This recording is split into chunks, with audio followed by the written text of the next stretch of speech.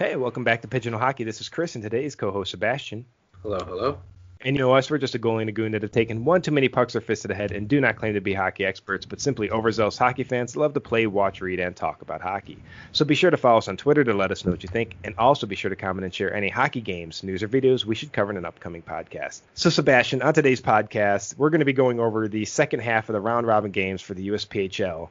But first, we wanted to reach out to the Rapid City Rush goaltender, Gordon Fields. Best wishes out of Utah here, as last night during the game in South Dakota, he experienced a medical emergency during the game and was rushed to the hospital. All reports that we've been able to see at this point are that he's doing well. And so, coming out of the Utah Grizzlies fan base here, speedy recovery to Gordy there. Hope to see you back on the ice very soon. It's never good to see something like that, and I'm sure the team was shooken up and everyone in that organization. But, from the reports, everything seems to be going better, so that's some good news. Yeah, excellent news coming out of Rapid City Rush there. Again, speedy recovery there to Gordy. And then last night in the USHL, we had a goalie goal. Pretty stoked to see that. Todd Scott of the Tri-City Storm got a goal. And what a video. Did you get a chance to see that goal? Yeah, I did. And I mean, a goalie goal is always something special. Obviously the goalie's fired up for getting a goal, but, the boys are really fired up. I had been a part where when I was playing one game, they had an open net and the goalie ended up scoring. And I can just remember how fired up the entire team was. Everyone loves a goalie goal. Yeah, I've never gotten a goalie goal, so I love actually seeing the ones that are able to actually accomplish that and to catch it on video. And it was just the team celebrated with him. It was just a really, really cool and special moment there out of the USHL last night. And then as well, we had a couple championships crowned. So the WCHA championship, the Lake Superior State Lakers wins the WCHA championship. I believe this is their first ever. Yeah, I think it is their first ever, and I mean, with jerseys like that, they're going to keep winning. Oh, yeah, because they're going to be in my NCAA jersey rankings because I love their jerseys, and I already did my rankings for the NCAA about a month ago, and Lake Superior is definitely in contention. We also crowned the NCAA Women's Championship, the Wisconsin Badgers, in a dramatic, slightly weird overtime goal. The Badgers are back-to-back national champions. Yeah, and I mean, losing a national championship in overtime is always a heartbreaker.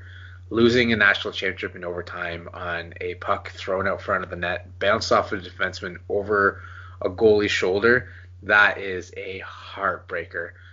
Haley and I were watching the game, and they kept focusing on the defenseman that the puck went off, and you could tell she was absolutely devastated. And I kind of felt bad for her, and I really wanted the camera operator to kind of just kind of bug her off, just kind of get out of her face.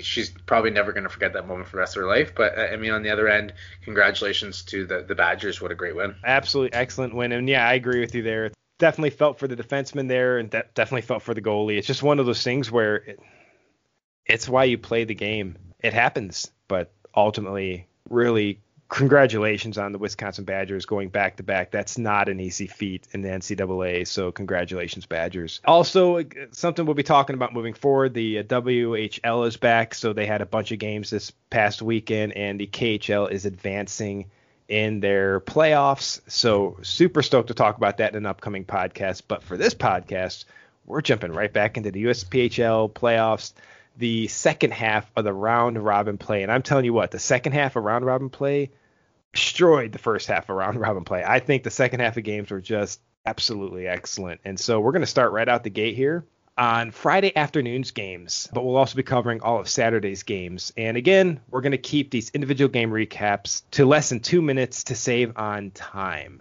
And we are starting with the Charleston Colonials versus the Elmira Junior Forces on Friday afternoon. So in net for the Colonials was Blake Mons, the 18-year-old out of Charleston, South Carolina. And the net for the Enforcers was Grant Linville, the 20-year-old out of Edmond, Oklahoma. First period, almost halfway through the first, Mateo Dixon opened up the scoring for the Enforcers, putting them up 1-0. Before, just over a minute later, the 20-year-old out of Fort Worth, Texas, Peyton Carter, streaks down the ice and finds a player mentioned on the previous podcast, Landon McClure, and the 19-year-old out of Derry, New Hampshire, knots things up at 1.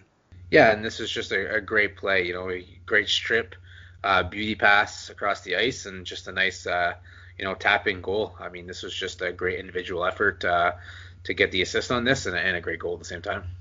Yeah, quite a beauty. And then minutes later, the Colonials get called for interference, and on the ensuing power play, on an excellent power play execution, might I add, Alexander Demeski, the 19-year-old out of Oakville, Ontario, finds his fellow Canadian, 18-year-old Matteo Dixon, and Dixon buries his second of the game to put the Enforcers back up by one. It's 2-1. Yeah, Dixon does a great job here in the power play to just kind of find himself some soft ice and just be open for a quick shot, and that's exactly what happens. And they strike on the power play.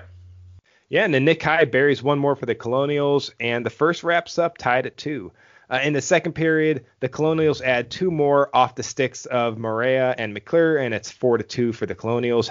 We move into the third, and Demeski gets his second of the game to open up the scoring in the third and pulls his Enforcers back within 1. But that's as close as this game would get, as the Colonials would add 5 more goal contributions with the natural hat trick of Bryce Battaglia, followed by goals from Kay and Dicker. And that's where this game ends. The Colonials end up defeating the Enforcers 9-3. Linville with 36-45 and Mons with 28 of 31. What a game. Yeah, high scoring game. As a player, you love to see it. As a goalie, I'm sure don't love it so much. No, the game looked like it was pretty reasonable for the first 2 periods. But yeah, man, the Colonials ran away with that one third period. So then we move on to the Northern Cyclones versus Metro Jets. The goalies in net for this one for the Cyclones was Kyle Meyer, the 20-year-old out of Tampa, Florida. And for the Jets was Louis-Pierre Fortier, the 19-year-old out of Montreal, Quebec. First period, there's only 1 goal, and that belonged to Jackson Tillinghast. And then we move into the second period. The Cyclones up 1-0. The lone goal of the second period was a power play goal scored by Ben Peterson. There's a boarding penalty right at the end of the second that actually puts the Jets down a player moving into the third. And less than a minute into that period, the 19-year-old out of Fairbanks, Alaska, makes them pay. It's 3-0 Cyclones. Yeah, and this was just a pretty entry pass, little kind of sauce pass. Puck went to the net, kind of a bit of a defensive breakdown. Puck went in the net, and I know the Jets players were kind of arguing that the net was off. It did seem like the net was off. However, the Jets did push it off. With the replay capabilities that we were able to have on Hockey TV, can't quite tell if the net was already off and the puck went in. The refs have a bit of a discussion, but at the end of the day, they called a goal, and the Jets pushed it off themselves anyway, so they just shoot themselves in the foot. Yeah, and then Danny Woods actually puts another one in for the Cyclones and puts them up 4-0 before the game gets a bit chippy. And a Cyclone gets called for a 5-minute major, and that gives the Jets a chance to mount a comeback. And on the ensuing power play, Christian Adragna puts the Jets up on the board, and it's 4-1 Cyclones. Yeah, this wasn't a pretty goal. This was definitely one of those dirty area goals. But, at the end of the day, it's not how, it's how many. Absolutely. And then Will Jentz puts another one on the board for the Jets with just seconds left in the game. But it won't be enough as the Jets fall to the Cyclones 4-2 with Fortier stopping 23-27 and Meyer stopping 30 of 32. Then we move into the Florida Eels versus the New York Aviators. And in net for the Eels is Alexander Caron, the 19-year-old out of Sorel Tracy, Quebec. And in net for the Aviators is Michael Marino, the 19-year-old out of Staten Island, New York. No scoring in the first period, so we move directly into the second. The Eels break the ice early in the second with a goal by Ryan Gurrell, which is quickly followed up with by a power play goal with Casey Gerstein. And then that quickly puts the Eels up 2-0. And then there's a slashing penalty just over halfway through the second by the Aviators. And that puts the Eels back on the power play. And once again, the 20-year-old out of Markham, Ontario, Casey Gerstein, makes no mistake with the second of the game. And the Eels are up now 3-0. Yeah, and this was just a great fake shot pass just onto the stick and, back of the net, another power play goal. Yeah, and then the game gets a bit chippy here as well. Neil Player gets called on a 5-minute major for contact to the head with a game misconduct, and on the ensuing power play with less than a minute remaining in the second, the 17-year-old American Luca Munoz comes storming down the boards and goes bar down. The Aviators are within 2. It's 3-1 Eels. Yeah, and this was just a great shot, and surprise, surprise, yet another power play goal in this game. Yeah, and then the third period saw the Eels get another pair of goals off the sticks of Crossley Stewart and a shorty by Joshua Belgrave, and that's the game. The Eels take down the Aviators 5-1. Marino stopped 38 of 42, and Caron stopped 33 of 34. We move into the MJDP and the Minnesota Blue Ox, which is the final game of the second day of round-robin play. And in net for the MJDP is Daniel Miscavige, the 19-year-old out of Macomb, Michigan. And in net for the Blue Ox is Vinny Castelletti, the 18-year-old out of Roseville, Minnesota. First period, the MJDP comes out fast and furious with 3 goals in the first, with Braden Tails getting the opening goal, and just minutes later into the contest, Tim Washburn getting a power play goal, and then followed up by a goal off of Joseph Mosnick's stick And that's how the first period ends, man, with MJTP up 3-0 on the Blue Ox. As we move into the second period, the MJDP's Joseph Mosnick finds the back of the net again, and the MJDP is up now 4-0. But the Blue Ox immediately respond just seconds later. Alex Skradsky pulls a Dwight Schrute spin move, and the Blue Ox are back within 3. It's 4-1 MJDP. Yeah, and this was just a great breakout by the Ox. A bit of an overskate by the D. It ends up in the back of the net, and I'm sure they're going to want that one back.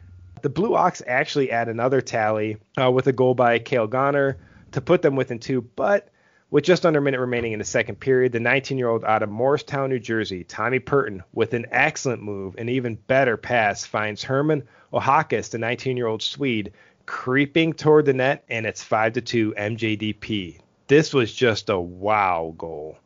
Yeah, this was just great puck movement on the power play, leading to, yet another power play goal, which this tournament seems to be chock full of them. But, absolutely beautiful passing play. Yeah, and there was no scoring in the third, so that's how this day of USPHL National Championship hockey ends, with the MJDP victorious over the Blue Ox by a score of 5-2. Castelletti stopped 30 of 34, and Miscavige stopped 27 of 29. We move into Saturday's action, the final day of round-robin play, and we start off with the Elmira Junior Enforcers facing the Northern Cyclones. In net for the Enforcers is Joseph Weiss, the 19-year-old out of Detroit, Michigan. And in net for the Cyclones is Trevor Wong, the 20-year-old out of Wayzata, Minnesota. So this was a tendy first period, as both Weiss and Wong refused to let anything in. And I do love a good goalie battle. I absolutely love a good goalie battle. And these two honestly played amazing games. But someone finally broke the ice in the second period. It basically goes scoreless until about less than a minute remaining, when the 19-year-old out of Montreal, Quebec, Jesse Johnson, makes a slick move at the blue line and then charges in and gives the Cyclones a 1-0 lead. Yeah, and this is a big goal, and honestly, it's a backbreaker with so little time left in the period. In a game where it seems like first goal wins, this is a big one. Yeah, absolutely huge. And I will say, third period, goaltender battle continued. That was it. This was a 1-0 shutout. Weiss stopped 33 of 34. Wong had the 22 save shutout. This is the first shutout of the tournament, and I will say by a minute. And his Northern Cyclones out of Hudson, New Hampshire, advanced to the next round. So congratulations to the Cyclones organization. They will be playing on Sunday. Yeah, congratulations to them. Great goaltending. So hopefully they can get that same goaltending on Sunday and really push for a ship. Absolutely. And so the Metro Jets now face the Charleston Colonials in the first. Basically, this game started before the Elmira Enforcers and Northern Cyclones game, but it finished after. And when I say that this was the first, or the Wong shutout was the first one of the day by a minute, I meant by a minute, because let's just break into this one and see who gets the shutout in this game. But it was weird to not have a shutout the first 2 days of the tournament and then have back-to-back shutouts with really amazing goaltending games. Starting in it for the Jets was William Augustine, a 19-year-old out of Livonia, Michigan. And in net for the Colonials was Trevor Givarowski, the 20-year-old out of Bensalem, Pennsylvania. So the first period, no scoring again, as this is just the tendy battle in this game was amazing. Honestly, Givarowski was a brick wall. He really was just robbing the Jets at every opportunity. It's one of those games where, again, not to sound like a broken record, but it feels like, the first goal wins. Yeah, and honestly, all the credit to Augustine, too. These two were just playing fantastic hockey. I tell you what, the Jets were, in my opinion, slightly outplaying the Colonials, but Givarowski just wasn't giving anything up. The kid was stopping everything. But the ice is broken in the second period. A bulk of the period actually passes scoreless until just over 5 minutes in the second. Brendan Dicker, the 19-year-old from Clarkston, Michigan, takes his own rebound and puts it past the Jets goaltender, and the Colonials are up 1-0. Yeah, and you can tell how big this goal was by, the celebration. You can hear the benches going off, and, like I said, it's one of those games where it seems like you might only get one. So, they got the one that they needed, and, their goaltender did the rest for them. Yeah, because that's where this game ends, because there is no scoring in the third period. There should have been. Honestly, the Jets were just giving it to Givarowski. What a performance. I can't talk enough about how amazing this kid played. Anybody that wants to go back and watch this game, if this guy isn't picked up for NCAA hockey, it's a crime. He has my bid for the best player of round one. This performance single-handedly, man, I tell you what, his performance was insane, and it's just disappointing that they won't be advancing as the Cyclones already take that A seed out of this division. So regardless, amazing play there by both goaltenders, but you have to watch this game to just see how much of a brick wall Gavrowski was. So we'll move on now to the New York Aviators and the MJDP. In net for the Aviators is Michael Marino, the 19-year-old out of Staten Island, New York. And in net for the MJDP is Daniel McCavish, the 19-year-old out of Macomb, Michigan. So early in the first period, the Aviators fly in, and Olaf Hart, the 20-year-old out of Stockholm, Sweden, picks up the loose puck, and the Aviators are up 1-0. Yeah, and how sweet it is. You gotta love an early start to a game. Absolutely, and with just under 5 minutes left in the first period, a brutal defensive giveaway, and the MJDP 19-year-old out of Roseville, Michigan, Nick Twombly, buries it, and we're tied at 1. Yeah, and like you said, just brutal. I mean, you gotta be better. You gotta be better with the puck. I mean, if you want to win a championship in a tournament like this, I mean, you gotta make as little mistakes as you can, and obviously they capitalize on a big mistake and with a nice goal. Yeah, and that's actually where the first period ends, tied at 1. We move into the second period, and this is where the MJDP just start to slowly but surely run away with this game, with goals by Luder, Aslanian, and a power play goal by Fortin, and finally a goal by Mosnick, and we leave the second period with the MJDP up 5-1. The third period isn't much different, with goals by Washburn and a second goal by Mosnick, and that's where this game ends, with a 7-1 victory for the MJDP. Marino stops 29 of 36, and McCavish stops 26 of 27. Yeah, I mean, this is just, it's a big win. Like you said, it wasn't a fast and furious right off the start, but, coming up with it was a 6-goal win, really. I mean, that's huge for confidence moving forward. Gives them a chance to maybe advance out of the B group, but we will see as we move into the game between the Minnesota Blue Ox and the Florida Eels. With this game, if the Eels win, they advance, and that would effectively eliminate the Blue Ox and the MJDP. The Aviators are already mathematically eliminated. So in net for the Blue Ox, it's Vinny Castelletti, the 18-year-old out of Roseville, Minnesota. And in net for the Eels is Alexander Caron, the 19-year-old out of Sorel Tracy, Quebec. First period, just under 5 minutes in, Zach Earl, the 20-year-old out of Paw Paw, Michigan, with a beauty. It's 1-0 Blue Ox. Yeah, and the Eels are a little soft here on their blue line and kind of let them walk in, and it lets the Ox take the lead here. Yeah, and I tell you, man, I don't know Alexander Caron, but I like him. Very aggressive goalie. Big fan here. So I will just say it here, soyons amis. Let's be friends, because I tell you what, man, he was looking for a fight. He's an aggressive goalie. I like that. But we move on to the second period. McAlpine adds another tally for the Blue Ox to make it 2-0 before Florida responds with a goal off the stick of Turcotte to pull the Eels within 1. Just a minute later, the Eels storm back into the zone, and Demid Podrazov, the 21-year-old Russian-American out of Muskegon, Michigan, ties the game at 2. Yeah, and this time it's the Ox are a little soft in their end, right? They just kind of let them walk right in, and it cost them with a goal. Yeah, and it was just seconds later that Cloud takes the lead right back for the Blue Ox, and it was just minutes later that Cloud takes the lead right back for the Ox at 3-2, and minutes later that once again Podrazov buries it and ties it back up at 3. That moves us into the third period, tied at 3, and it was a goaltending battle. Straight up, once again, loved it. And so for the first time in this tournament, we're heading to overtime. Now, overtime rules are, I believe it's a 5-minute period, no shootout, no winner, no loser if nobody scores. So that's what actually ends up happening. The attendees will refuse to let anything in. Excellent play by both Castelletti and Caron. This game ends at 3, but due to the victory of the MJDP minutes earlier, that actually secured the Eels' advancement into the next round. So congratulations to the Florida Eels organization out of Fort Myers, Florida. They're moving on. Yeah, and I mean, keep wearing those black North Dakota style jerseys, and I'm gonna keep cheering for you. Yeah, those are actually pretty sharp. I did pay attention to them during this tournament because I'm like, what's he talking about? I'm like, I know the North Dakota style jersey, and I checked it out. I'm like, okay, yeah, those do look pretty good. They actually did it right. Yeah, I think they did a good job. I mean, I'm not always a huge fan of the number on the front of the jersey, but the way that this jersey is kind of constructed, I absolutely love it. That's actually a gorgeous jersey. Speaking of gorgeous jerseys, two of my favorite jerseys are about to face off, the Chicago Cougars versus the Utah Outliers.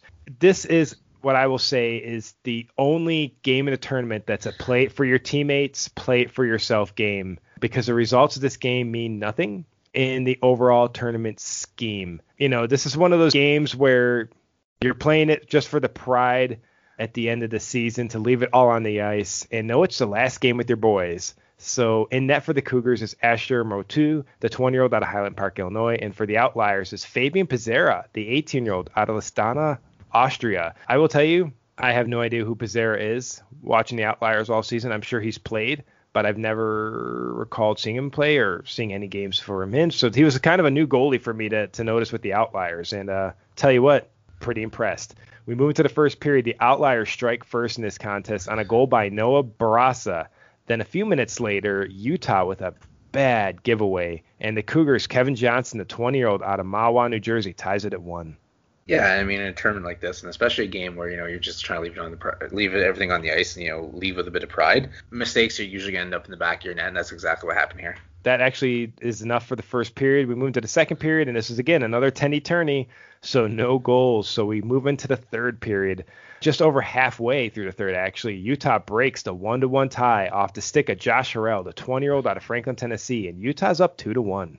Yeah, in a game where, you said the goalies are playing great hockey. I mean, this is a huge, huge goal here for Utah. Yeah, and that's it. That's the game. Utah defeats the Cougars and is able to end their season on a positive note with a 2-1 victory. And again, I haven't recalled seeing Pizzera in net this season, but from what I saw, I'm very, very impressed with this young netminder. He had some amazing saves this game. And honestly, the goal that he let in, that wasn't his fault, man. That was where's your head at defense? So honestly, excellent game by Pizzera. But Motu had 39 of 41, and Pizzera had 26 of 27. So really, really excellent goaltending battle between the Cougars and the Outliers here. Yeah, and I mean, like you said, this is just one of those games where you just want to finish off the season, on a high note, and that's exactly what they did here. So, I mean, congratulations on a great season, and hopefully, like you said, with a young goaltender, something to build upon. Absolutely, and that actually moves us into the other game happening in Group C, the Islanders Hockey Club versus the Charlotte Rush. And this is the polar opposite of the previous game. This is a winner-takes-all match. The game I've been most excited for this entire tournament so far because there's so much on the line. You just know it's going to be a good game. And, man, I was not left disappointed. The Islanders in net start William Netview, the 19-year-old out of Oka, Quebec. And the Rush start, once again, David Battisti, the 19-year-old out of Victor, New York. I will say, with what they were talking about before the game, if this game results in a tie, the Rush would advance to the next round. So the Islanders need to win to advance. It doesn't matter by how much. They could win 3-2, or it doesn't matter, 7-0. They have to win to advance. A win or a tie by the Rush advances them. So with 5 seconds remaining in the first period, because nothing much else happened in the first period. It was a great goaltending battle. The Islanders' Jack Kressel scores a huge goal, but no one will ever know what it looks like except those who were there, because the person running the camera in a massive, massive game like this must have been infatuated by an LOL on their phone because they sure weren't paying attention and they weren't in the moment. Yeah, you definitely, I may not have seen this goal, but I can tell you I definitely felt it. Going into intermission in such a huge game like this where it's a win or go home, getting a goal like this, taking all the momentum you can go into the locker room with. This was a huge goal. Like you said, I really wish I could have seen it. I maybe would have liked it a little bit more. Oh, I would have loved it more. And honestly, I'm sure Jack Kressel, who would like to have a really awesome video about his performance so that he can be picked up by another team in the future, moving forward into NCAA or, wherever he wants to go. This would have been an amazing goal to show in a massive game like this, and he will never be able to do that. So unless Kressel happened to be skating out on the ice with his phone out, no one will ever know what it looked like. So I'm really, really irritated. And I will go off on this again because I did it on the USPHL game. If you're going to be at the game, pay attention to the game. I was really, really, for such big games like this, the camera work was brutal. 80% is not good enough for the national championships. Everything has to be caught. You have to be paying attention to every game. And you're going to hear me rant about this as we go on further because this is not the only time this happens on day 3. it was really a rage point for me. Anyway, another second period tendy-turny, and this one leads to no goals. And we move into the third, and then with just 5 minutes remaining in the game, the Islanders with a bit of a sloppy play at the blue line, and the Rush come in, and Jared Scott, the 19-year-old out of Kenosha, Wisconsin, ties it. This baby's at 1-1.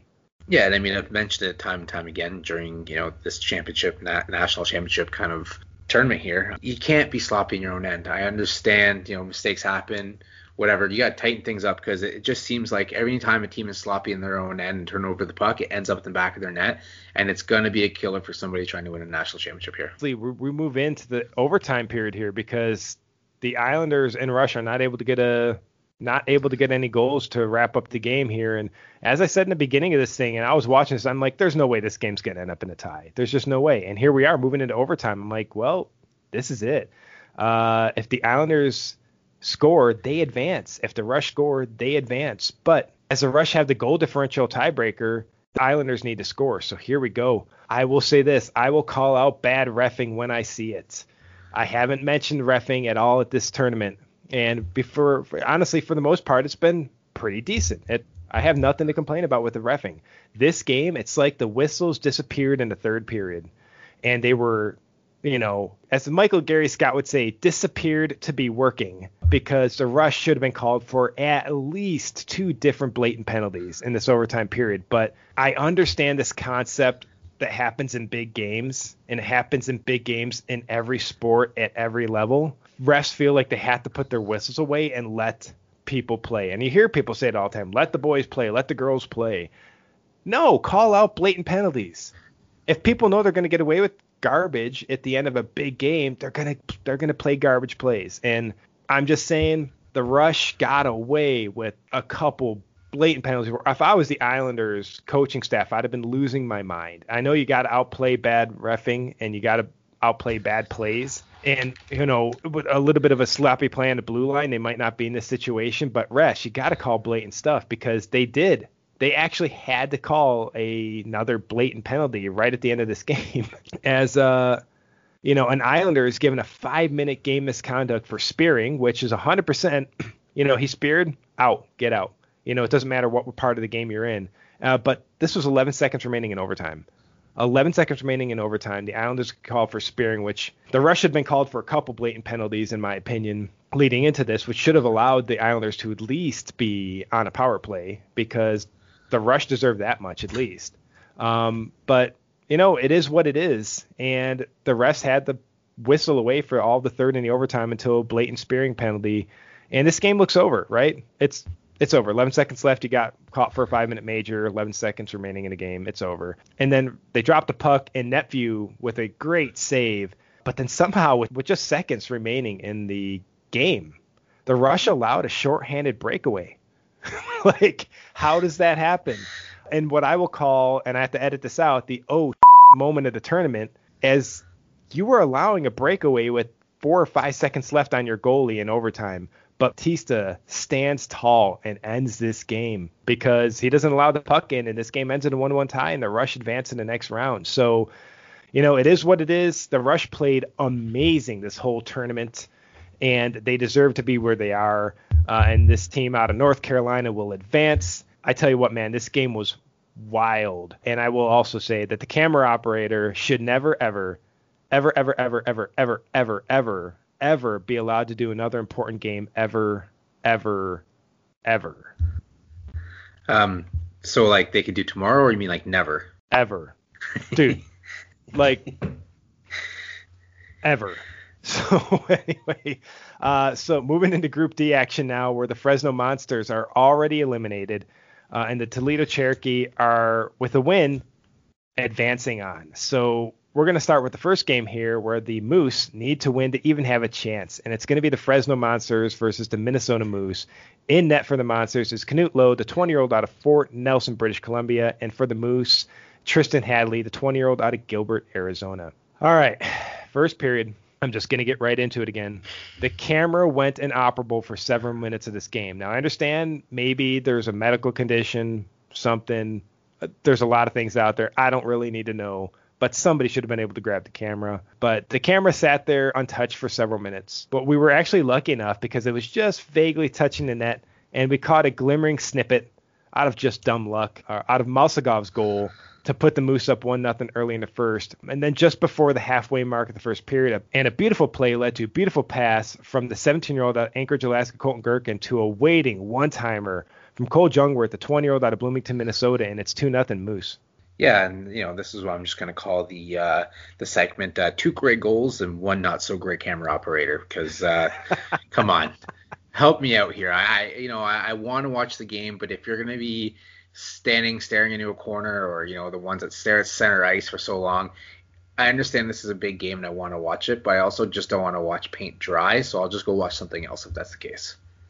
I'll tell you what, this is the one reason I bring this stuff up. If this was a free service, I couldn't complain. I would just have to deal with it. But I pay, $30 a month to watch these games and have the options to watch a lot of these games. And I just expect the camera operators to at least want to be there. So I think that's one thing. If I'm a hockey TV executive, you could definitely lose patrons off of people not doing their job. So I'd definitely be working with every one of these teams that want to have their games aired on hockey TV and just make sure that stuff is reviewed and such. So I don't know. I don't know what else to do about that. But if Hockey TV wants to hire me, I'd be more than happy to talk about way aheads. Okay, then with seconds remaining in the first period, Tyler McNeil pulls his boys back within 1, and it's 2-1 Moose.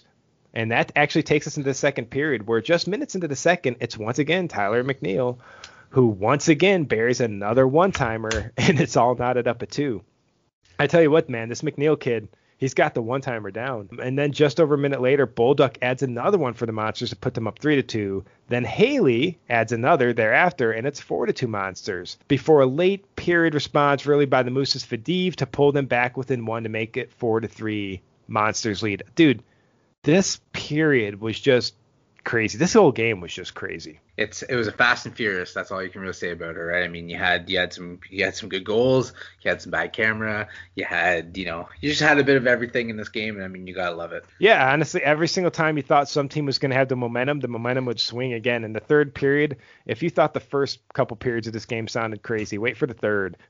Because, it just gets more and more interesting coming into the third period at 4-3 with the Monsters leading, because just under 5 minutes into the third, CJ Hoyt ties the game up for the Moose, but the Moose get themselves into penalty trouble, and Anton Svensson puts the Monsters back up by 1 before an almost immediate response by Ahmed Malazgov of the Moose. We're all just tied up at 5 with just over 8 minutes to go. I mean, this is just one of those games where it's kind of like they don't care what's at stake at this point. They just want to win a game, and they're just going back and forth and back and forth. Yeah, this is a last goal wins type of mentality. That's what's happening in this game. The last team that scores is probably the game winner, because they're just going to keep going back and forth. And man, it stayed crazy, because then Chase Sodberg puts the Moose back up by 1, and it's 6-5. But hold on, because just over a minute later, Tyler McNeil with the Hattie, and we're all knotted up at 6 with 6 minutes remaining. Man, and then just with 90 seconds remaining in the game, we see a fight. And after an apparent goal by Mikhail Grigorenko, the 19-year-old out of Astana, Kazakhstan, to make this thing 7-6, I saw the fight. They're saying there was a goal scored. Did that lead to the fight? I just watched the whole thing unfold. I mean, what did you see in this, man? Well, I'm just going to say something in here before it's just trigger warning. I apologize if this triggers anybody. Not what I want to do, but I mean, you got to love it. Enforcers are back in hockey. You're seeing it at this level. You're seeing it at the National Hockey level. You're seeing it at the KHL. Those star players are starting to be protected again. And I mean, as someone who has taken a punch in the face for their teammates, you have to love that this type of player is back in the game. I absolutely love it. If you hate it, I'm sorry I'm hurting your feelings right now, but guess what? Hockey's back. Here we go. No, I'm with you on this completely. And of course, I've never ever going to condone fighting being out of the game. I think fighting is actually a very necessary part of hockey, because that's how you protect star players, is the threat of getting your nose broken and your teeth knocked out, or being KO'd by Evander Kane. You need to know that there could be repercussions for targeting goalies, targeting star players, targeting rookie players. I don't believe in fighting for fighting's sake. Like, oh, we need to get the team motivated again because we're down 4-0. That's just stupid. Honestly, I I just think those fights are dumb. I think fighting is there for a specific reason. Now, of course, I'm a goalie. You're a goon. We can disagree on this. I think fighting for fighting's sake is stupid. I think it should be extremely restricted at younger levels. Once these players get to like 16 and older, I don't think you completely take it out of the game. I like the way the USPHL does it, truthfully, with their you fight, you get suspended for a game mentality, because it definitely reduces the risk of do you really want to fight for this cause? But it also still allows a player to be like, no, I'm going to send a message because we play this team again. You know what I mean? So I think hockey definitely needs to stick with fighting. I think it's a necessary part of the game in a lot of cases, but in certain cases, I mean, what do you think? I think fighting for fighting's sake, where they drop the gloves, start the game, or, oh, let's get my team motivated again, we're being beat 6-0. I think those fights are just ridiculous. I mean, it depends on the situation, right? I mean, sometimes if it's a 1-goal game and you can just tell that all the momentum is on one side, and I mean, if you can, this for me as watching guys is a pet peeve. If you've got the momentum and someone challenges you to a fight, I hate when people say, well, you got to toughen up and take that fight. Absolutely not. You're up. You have all the momentum. You just keep going. If they want to beat the crap out of you and jump you, that's great because you're going to get a power play. I hate enforcers on the other team that will accept a fight when you know this is a momentum swinging fight. To me, it's just kind of like you've got the momentum, leave it as it is. That being said, I don't care if it's at the start of a game, at the end of a game, in the middle of a game. If this is a fight because something happened, to a rookie on your team or someone, whatever, a star player or whatever, or if a player took, a late hit on somebody or whatever it is, if it's settling a score, I'm all in for it. I mean, you got to protect your guys. I mean, like you said, I mean, you look at guys like Wayne Gretzky. I mean, he always had a bodyguard. So it made him great. You couldn't take a cheap shot on him because if you took a cheap shot on him, you knew you were probably going to the dentist. So it's kind of... Yeah, and I believe in that completely. And I think, like I said, it's not just star players or rookie players or goaltenders. Dude, if your teammate that completely can take care of himself just gets a dirty hit from the side, you need to send a message. It won't be tolerated. Absolutely. And I mean, that's one thing I think the game kind of went away of, especially you can see the NHL kind of spearheaded this of trying to put away with the enforcer. But that being said, the game is so fast now. It's, sometimes a dirty hit isn't on purpose, it's someone turned or whatever, but it's still a dirty hit that hurt a player. You just got to send the message that, hey, if this is going to be a 50-50, it's either going to be clean or dirty hit, you don't take it. And for the players who, and I'm not going to say names, Tom Wilson, who usually do take the 50-50 hit and it ends up being a dirty hit, you need someone who can go in there and respond, because the thing is if no one responds to that, as a teammate, you just took a huge hit, you're hurt and you're looking around and your teammates are just kind of staring out. I mean, I'm just going to bring it back to the NHL one more time, and I know we're talking about something else, but just for people, they can kind of relate. You look at Austin Matthews the last few years; he's a great player. I mean, he's the number one scorer in the league right now, and teams can basically do whatever they want to him, and his teammates kind of just look at them like, "Hey, please don't do that to Austin. Please don't hurt him." You need someone who's going to go in there and say, "Enough's enough. I'm going to take care of this." So the next time you go to give him a slash or give him a cross check, you know that you're going to cross check him, and then you're going to get punched in the head. Yeah, that's where you find a player like Wayne Simmons that knows that, you know what? You're not going to touch my kids. You're not going to touch my star players. You're not going to touch my buddies. I think that honestly having enforcers in hockey actually prevents more injuries than people think. I think, yeah, like you said, if you have an unprotected Austin Matthews out there, yeah, what team's not going to take a run at him? You want that kid, you want him off his game. You don't want him scoring on your team. You want him concerned about where the next hit's coming from instead of playing hockey. And if you have an enforcer on the team, all likelihood is Austin Matthews is going to be a little bit more free to do what Austin Matthews does best and score goals and play amazing hockey, because, man, knowing that the enforcer could just be there to rip your teeth out if you lay a dirty hit on him is enough to keep a lot of players honest. Yeah, I mean, that's exactly what it is. It's kind of, and the enforcer doesn't have to be there to just start a fight any chance they have or whatever it is. The enforcer is more there as is needed. Do I think there's room for an enforcer who shouldn't be playing hockey? Like, there was some guys that were just out there to fight, weren't very good hockey players. No, I don't think there's room for that in the game. But the thing is there are some very skilled enforcers who can bring, maybe 10 goals a year or whatever on a fourth line, but also, are great in the locker room. They're a great veteran, but also guys know that when they're on the ice, they've got their backs. That's something that, I think kind of with this fight, when we're bringing it back to the national championship here, this is a huge tournament. Whatever was said or done for this fight to start, I mean, I'm sure the guys on the teams appreciated the two guys that went to battle, for whatever reason it was. But the thing is, there's someone there to always have your back, and to me, it's a crucial part of the game, and I'm happy to have it back. Yeah, and we should make that into a whole podcast. Fighting. Absolutely. Hockey.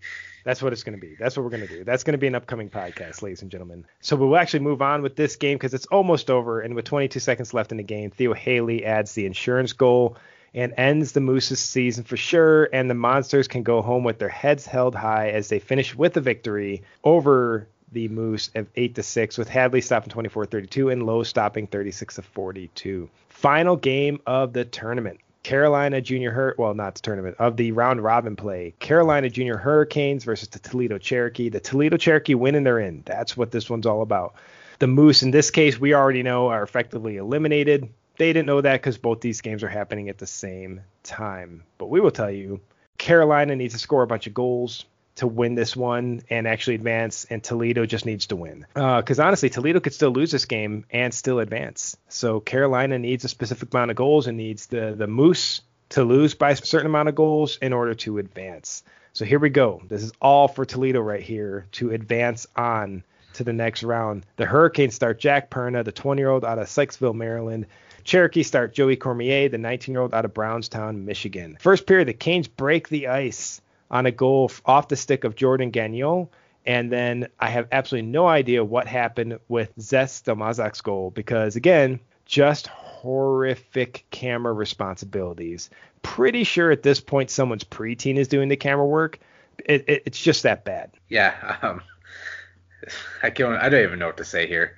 It's a national championship. As the host city, I'm sure they're hiring or bringing volunteers or whatever it is. But I mean, you've got to clean this up. I mean, not only is this got hundreds and hundreds of eyes on this tournament as fans, parents, family members, coaches of other teams, people looking to recruit these players.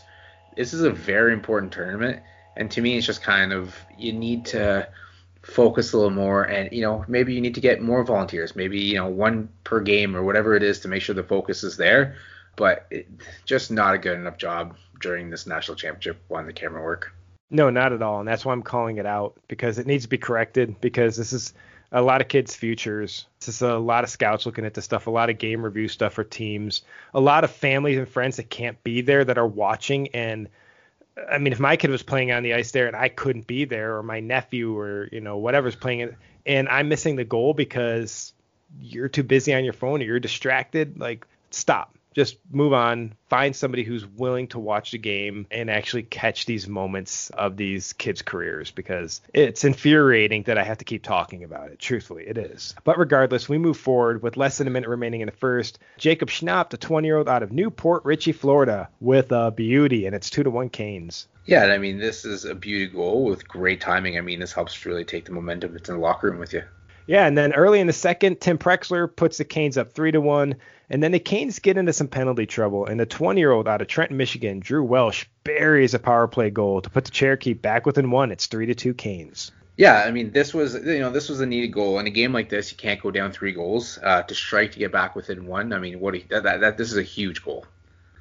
Yeah, and like I said, goal differential definitely matters in this game. So the Cherokee need to stay close and honestly win it so they can advance. And then just a minute later, the Canes go back up by 2 on a goal by Daniel Now, and it's now again 4-2 leading into the third. And again, here we go. Move third period. Daniel Now gets his second of the game almost midway through the third period and puts the Canes up 5-2. And because the Monsters defeated the Moose by 2, this is a pretty important goal right here. Due to the goal differential, this actually evens stuff up. So a 3-goal victory in this case means that the Canes would advance and the Cherokee would be eliminated. So the Cherokee need to find a way to fight back. But that doesn't happen. The game ends at a 5-2 victory for the Canes, with Cormier stopping 49 of 54. Wow, did they unload on Cormier? And Perna stopping 17 of 19. Due to the goal differential basically being even, the additional tiebreaker was who beat who. And in this case, the Canes beat the Cherokee And the Cherokee are going home and the Canes are advancing. So I was kind of stunned by this result, but congratulations to the Carolina Junior Hurricanes out of Raleigh, North Carolina, who advanced to the next round. Yeah, I mean, what a big push for them. I mean, they're able to move on, and I mean, I'm super excited. I mean, I think all the teams who have moved on have absolutely earned it. They've put in the time, they've put in the work, and I'm excited for Sunday.